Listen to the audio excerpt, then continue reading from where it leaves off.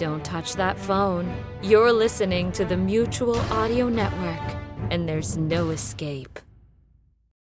The following audio drama is rated PG for parental guidance. Strong themes and coarse language may apply. Once again, Decoder Ring Theater presents another page from the casebook of that master of mystery, that sultan of sleuthing, Martin Bracknell's immortal detective, Black Jack Justice, starring Christopher Mott as Jack and Andrea Lyons as Trixie Dixon, girl detective. The name's Dixon. Trixie Dixon, girl detective. They say that fate is a funny thing, but they're usually not laughing when they say it. More often than not, they're looking down at their shoes or shaking their heads kind of sadly. The point is that life sometimes plays out like the twisted storyline of a demented child god with a fetish for mild sadism. But that kind of full-on lamenting isn't very well suited to the stiff upper lips that are all the rage these days. So the shaking of heads and the looking at shoes and the grim assurances that it's all in good fun, isn't it, Lord, continue.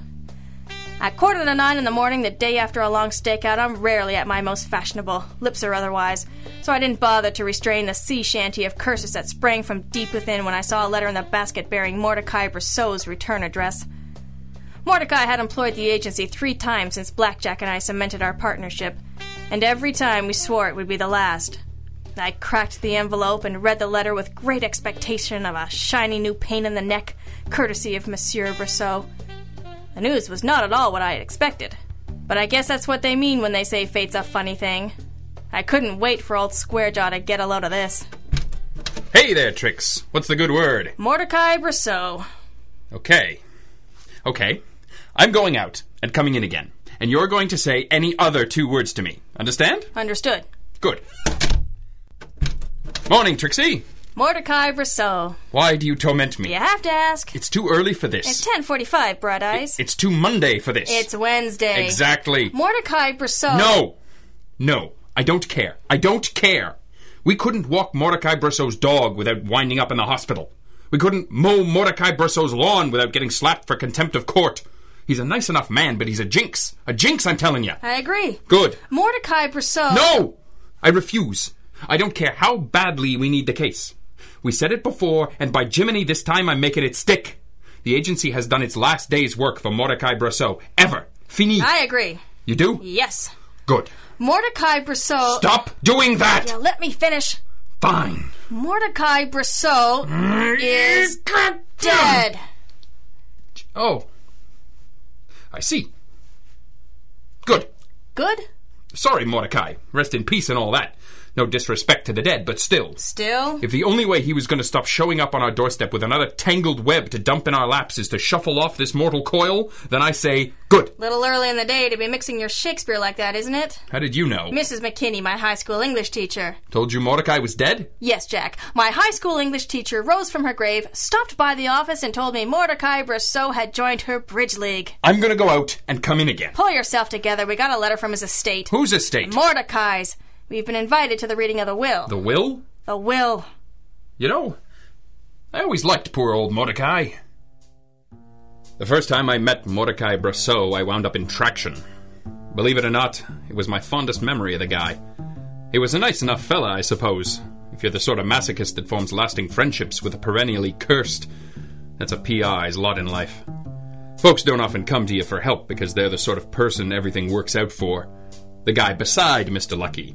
The one with the little rain cloud over his head. The one who's spilling salt, walking under a ladder as a black cat crosses his path. That's your client. And as hard as you try to take charge of the situation, to make your luck his luck, well, the fact remains that you're a flatfoot with one decent suit, slightly higher on the social strata than a peeping Tom, with nobody at home to care if you walk through the door at the end of the day or not. Fact of the matter is, a detective's not the luckiest guy in the world at the best of times. But somehow, with Mordecai around, you always felt that much more keenly. He was a decent client, didn't lie to you much, paid his bills on time, never squawked about expenses that didn't deserve it. But every moment you spent with him increased your chances of getting your shirt tails caught in the karmic wheel and mutilated in the gears of the cosmos, and he knew it. Maybe putting Trixie and I in his will was the little guy's way of balancing things out. I didn't know for sure. But as we rounded the corner in my old heap and saw the Brosseau home at the top of the hill, surrounded by oak trees older than Methuselah, I knew that whatever it was something good. Mr. Justice? Miss Dixon? Guilty as charged, Mr. Riordan. David Riordan. I'm Mr. Brosseau's attorney. Good to know you. If you'll just step this way, most of the others are here already. Others? The other heirs. Then Miss Dixon and I are in the will. I think you'll find her mentioned quite prominently, yes. This way. I don't like the sound of that. You're being paranoid. You always say that. It's always true. Yeah, well, I'm not dead yet, am I? You might want a second opinion on that. Not much of a crowd. How many were you expecting? I don't know. No one ever left me anything before. I'll get us a program. Psst, Mr. Riordan. Excuse me? Satisfy my womanly curiosity, would you? Trixie, don't play with your food. Who are the others? What? Allow me to introduce you. Mrs. Brosseau? Mrs. Rachel Brosseau. This is Mr. Justice and Miss Dixon. We're very sorry for your loss. What? Oh, yeah. I don't know what you're doing here. Neither do we exactly, except that we were asked to come. I don't know who he thinks he is, leaving things all over town. I'm the widow, ain't I? Mrs. Brosseau. Yeah? What of it? You're a good deal younger than Mordecai was. What if I am? Who's going to make something of it? You? Please forgive my stepmother. What she lacks in refinement, she makes up for in vulgarity. Stuff a sock in it, Junior. You see what I mean? Allow me to introduce myself. I'm Mr. Brosseau's son, Alex. My condolences. Indeed. You were friends of father's? Something like that. Something like that. I see. It's curious, because he never mentioned you, not once. How often did you speak to him, Alex? And when you did, it was only to ask for money. And the cold front of self-righteousness moving in must mean little sister Jennifer has arrived from the airport. Jenny, good to see you. I'm terribly sorry for your loss. Thank you, David. And thank you for all you've done in the last few days. If I have been of any comfort, I'm truly glad. Yes, David, old boy. The way you cooked up 2 phony heirs to siphon off more of dear old Dad's estate was very comforting. Mr. Justice and Miss Dixon's part in the proceedings are very well documented, Alex. I'm sure you'll be completely satisfied with that. I doubt that very much. But it's true. And if you'll all just take a seat, I'm sure I can satisfy you of that. You see, Mr. Brosseau anticipated some resistance to his wishes, so he took the added precaution of recording his voice, especially for this occasion, on this machine, which I shall now play if you're all quite comfortable. This is ridiculous. And more than a little distasteful. Nevertheless, it is all perfectly legal, I assure you. Mr. Brosseau's wishes are all documented properly. He simply wanted to read them himself. If you'll all just bear with me while I play this record. Good day, one and all. Father! Shh, Jenny. I, Mordecai Brosseau, being of sound mind and... Oh, for heaven's sake, David, I don't have to read all this part, do I? All right, then. You all know each other, or at least most of you do. For better or worse, you're my family, and more of it was worse than better. But it's over now. Or at least it nearly is. What is that supposed to mean? If all went according to plan, there should be 2 strangers sitting amongst you. Hello, Jack. Hello, Trixie. I know I've been more trouble to you than I'm worth, but I've got one final favor to ask of you. Oh, no. One final job, you might say. Son of a... The bulk of my estate will be divided among these 3 specimens you see here. My son, my daughter, and my wife. Minus a small honorarium to my lawyer, David Riordan, in the sum of $5,000. That has been set aside. David has it now. I hope you'll accept it as a retainer. I've no reason to expect you to agree, but I hope you'll grant me this one last wish. I don't want any of my estate to go to someone responsible for my death. What? Please, Jack, Trixie, take this one last job. Find out who murdered me.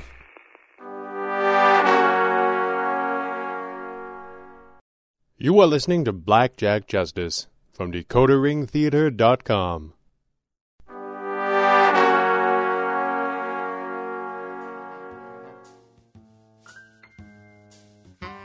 It was a masterstroke. Mordecai Brosseau's life had been a unique combination of good fortune and rotten luck. The kind of money he was born into should have been enough to keep anyone happy. But it doesn't work that way, and it never has. It's the source of all those news stories about ex-millionaires living in tumble-down shacks, movie stars with nothing left but a lifestyle. However much money there is, it always smells like more. And there's always a wolf at the door ready to exploit that. Mordecai had been a sucker most of his life. It's tough to feel sorry for guys like that. But if he was right, if someone in his own family had finally got tired of waiting for nature to take its course and elected to loosen up the purse strings prematurely, well, we couldn't let that go. And that was Mordecai's final masterstroke. He had cheated death in a way. He had us on the hook one last time.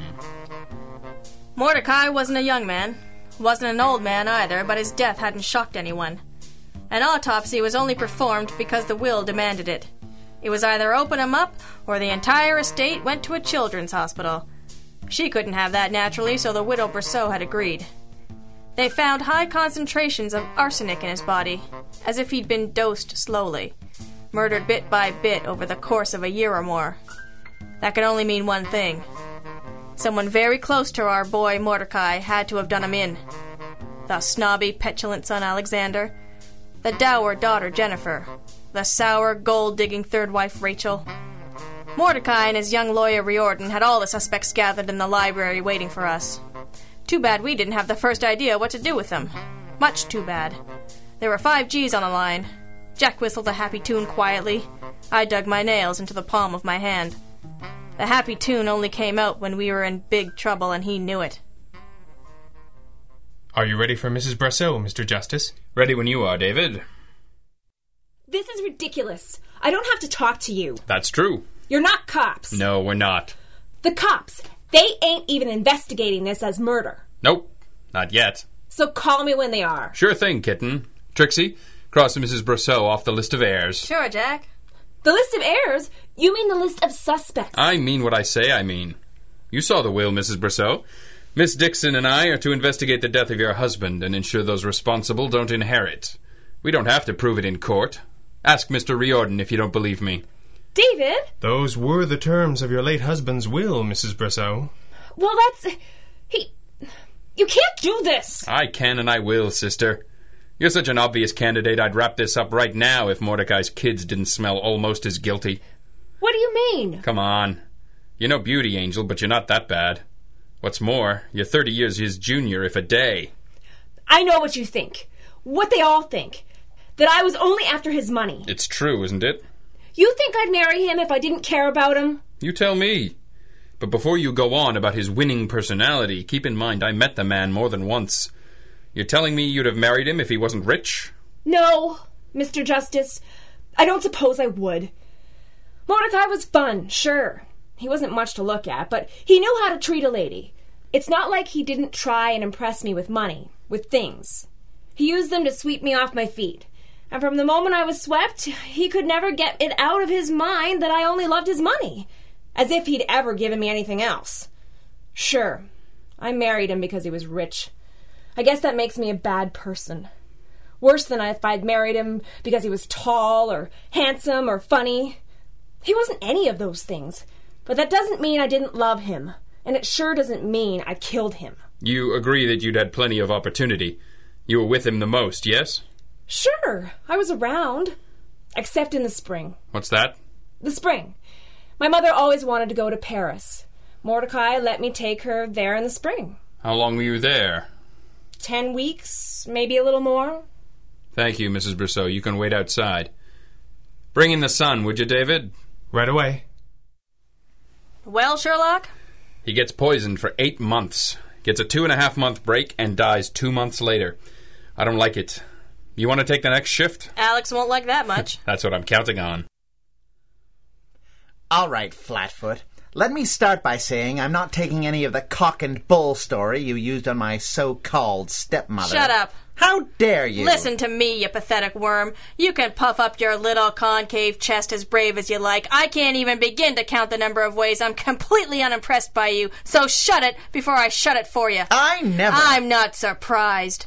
You made it perfectly clear from the moment we walked in here that you didn't much care for your father one way or another. But somehow we're supposed to think you wouldn't dirty your hands with his murder? I couldn't possibly. I'm not sure you've got the brains for it or the patience. But you're exactly the kind of craven little sissy coward that would use poison. So you'd be better off saving your breath to convince me that you didn't, since I already know that you could. Riordan here said that the poison had been given to dear old Dad over a long period of time. So? So little sister wasn't all that far off when she said I only talked to Dad when I needed something from him. It was often enough to cover my gambling debts, but not often enough for a long, slow poisoning. This is your defense? You're too lousy a son to have killed your father? You might have to do a little better than that. I don't think so. There were plenty of times when I was flush enough not to come round for months on end. I have witnesses. If you disqualify me from the will, I'll overturn it in court. You don't even care that he's dead, do you? He got a better son than he was a father. He never wanted me to go without, indulged my every whim. It got so the only way I could get his attention was to need something more. At first, the attention mattered most, but by the time I was 12, I could take it or leave it, as long as the goodies kept coming. At any rate, I've put up with enough of this. I'll be in the kitchen. Call me when you geniuses have come to your conclusions. I could use a good laugh. One more, David. Yes, sir. That didn't go that well. It went. That's what matters. Jennifer Brosseau? You know it is. You just came in from the airport. That's right. I was in Rome. You made it back for the reading of the will, but not your father's funeral? There were a number of things to wrap up. I'd been away for 2 months. So, you see, I couldn't have poisoned Father. Is that the only reason? I doubt he would have considered me much of a threat. He never took anything I did very seriously. Why? What do you do? That he should have taken more seriously, I mean. It wouldn't have mattered. You wouldn't understand. So, you don't do anything, and it's all your father's fault, yes? Now, see here, Mr. Justice. You're here as a courtesy, Riordan. Keep out of this. I just don't see that badgering a sensitive girl like Jenny is exactly what our mutual client asked us to do, and you to arrange. I don't think... I'm not asking what you think. Sit down. I told you, Mr. Justice, I've been out of the country for 2 months, so I couldn't possibly have murdered Father. May I leave now? For the moment. Go round up the others and wait in the library. Just a minute, Mr. Riordan. I know what you're going to ask, Mr. Justice. It's an impossible situation. Mr. Brosseau didn't seem to consider you a suspect. I wonder why that is. Mr. Justice! As close as I was to the family, Mr. Brosseau told me he knew I couldn't be involved in the poisoning. I only saw him once every 2 weeks at the most. Now, if you'll excuse me... Well? None of them could have done it alone, could they? The wife and the girl could have spelled off for each other. The dates work out. If we're constructing conspiracy theories, I'd like to work Alex in there somewhere. You really think those three could work together on an elaborate murder plot? They hate each other more than any of them hated Mordecai. Besides, what's the motive? It's true. The only thing they had to gain was money, and Mordecai gave them all they could waste. Besides, any one of those vultures would have tried to work in a frame to disinherit the others and walk off with everything. What about the lawyer, Riordan? He's obviously in love with Jennifer. And she obviously doesn't care one way or the other. Besides, being her father's lawyer was his only link to her. Now that's gone. How does that help him? No one of them could have done it. They wouldn't do it together. None of them stand to gain anything except the death of a poor schlub who they blame for their problems. Makes me actually feel sorry for Mordecai. Seems like he did just about everything wrong, but without malice. Whatever he did, it only seemed to drive them away. In the end, he had nobody but himself. Jack, that's it. What? Who was the only person with enough access to Mordecai to poison him slowly for months on end? Who? Mordecai. Wait, let me finish. If someone pulled off a slow poisoning like that, there'd be no reason for Mordecai to suspect he'd been murdered. How else would he have known he'd been poisoned, and by something that his lawyer couldn't have dosed him with because he didn't see him often enough? Unless he could attend his own autopsy, he couldn't know unless he'd done it himself. And maybe he brought us in to question his family, show them, really make them see how they treated him. It's pathetic. It's self-destructive and needy. It's Mordecai. What do? We give him what he wanted, a show. We gather everyone together, show them why we think they're capable of murder, then we eliminate them one by one. But we try and give them something to think about. Maybe one of them, just one of them, realizes it's not very nice, I guess. But neither are they. Relax, Trix. You sold me. Let's go. And that was just what we did. I hope that wherever he was, it gave Mordecai Brosseau some sense of satisfaction. He'd used his money to try and buy love, and when it all failed on a grand scale, he used $5,000 to buy himself a good scare for those he'd never connected with. It would keep the wolf from the door for a good while, but I couldn't shake the feeling that by seeing things through, we were somehow endorsing what Mordecai had done. Jack said later that he'd rather have been back in Traction. I was inclined to believe he was right. And so the last case Mordecai Brosseau would ever tangle us up in, the one he'd meant to be an easy job to make up for the trouble he'd given us over the years. Well, in a way, it ended up being the worst one of them all. But like they say, fate is a funny thing, fate is. Blackjack Justice, Episode 7, Justice Be Done, was written and directed by Greg Taylor and starred Christopher Mott and Andrea Lyons, with additional voices provided by Gregory Cook, Shannon Arnold, Clarissa de Nederlanden, and Greg Taylor. This recording and the story, characters, and situations depicted within are the property of their author and creator and protected by copyright. Until next time, remember, DecoderRingTheater.com is your address to adventure.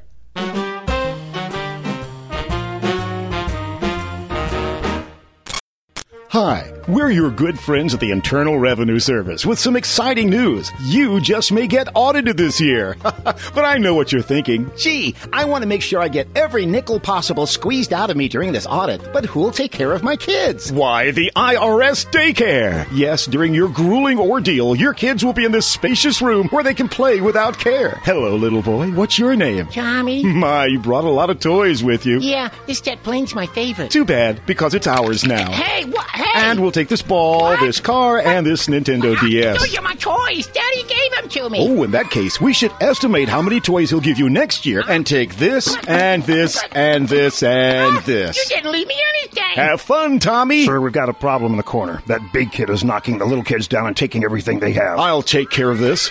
You there, yes, you the bully. Yeah. You have quite the future working for the IRS. The IRS Daycare. It's about time your kids learned about real life.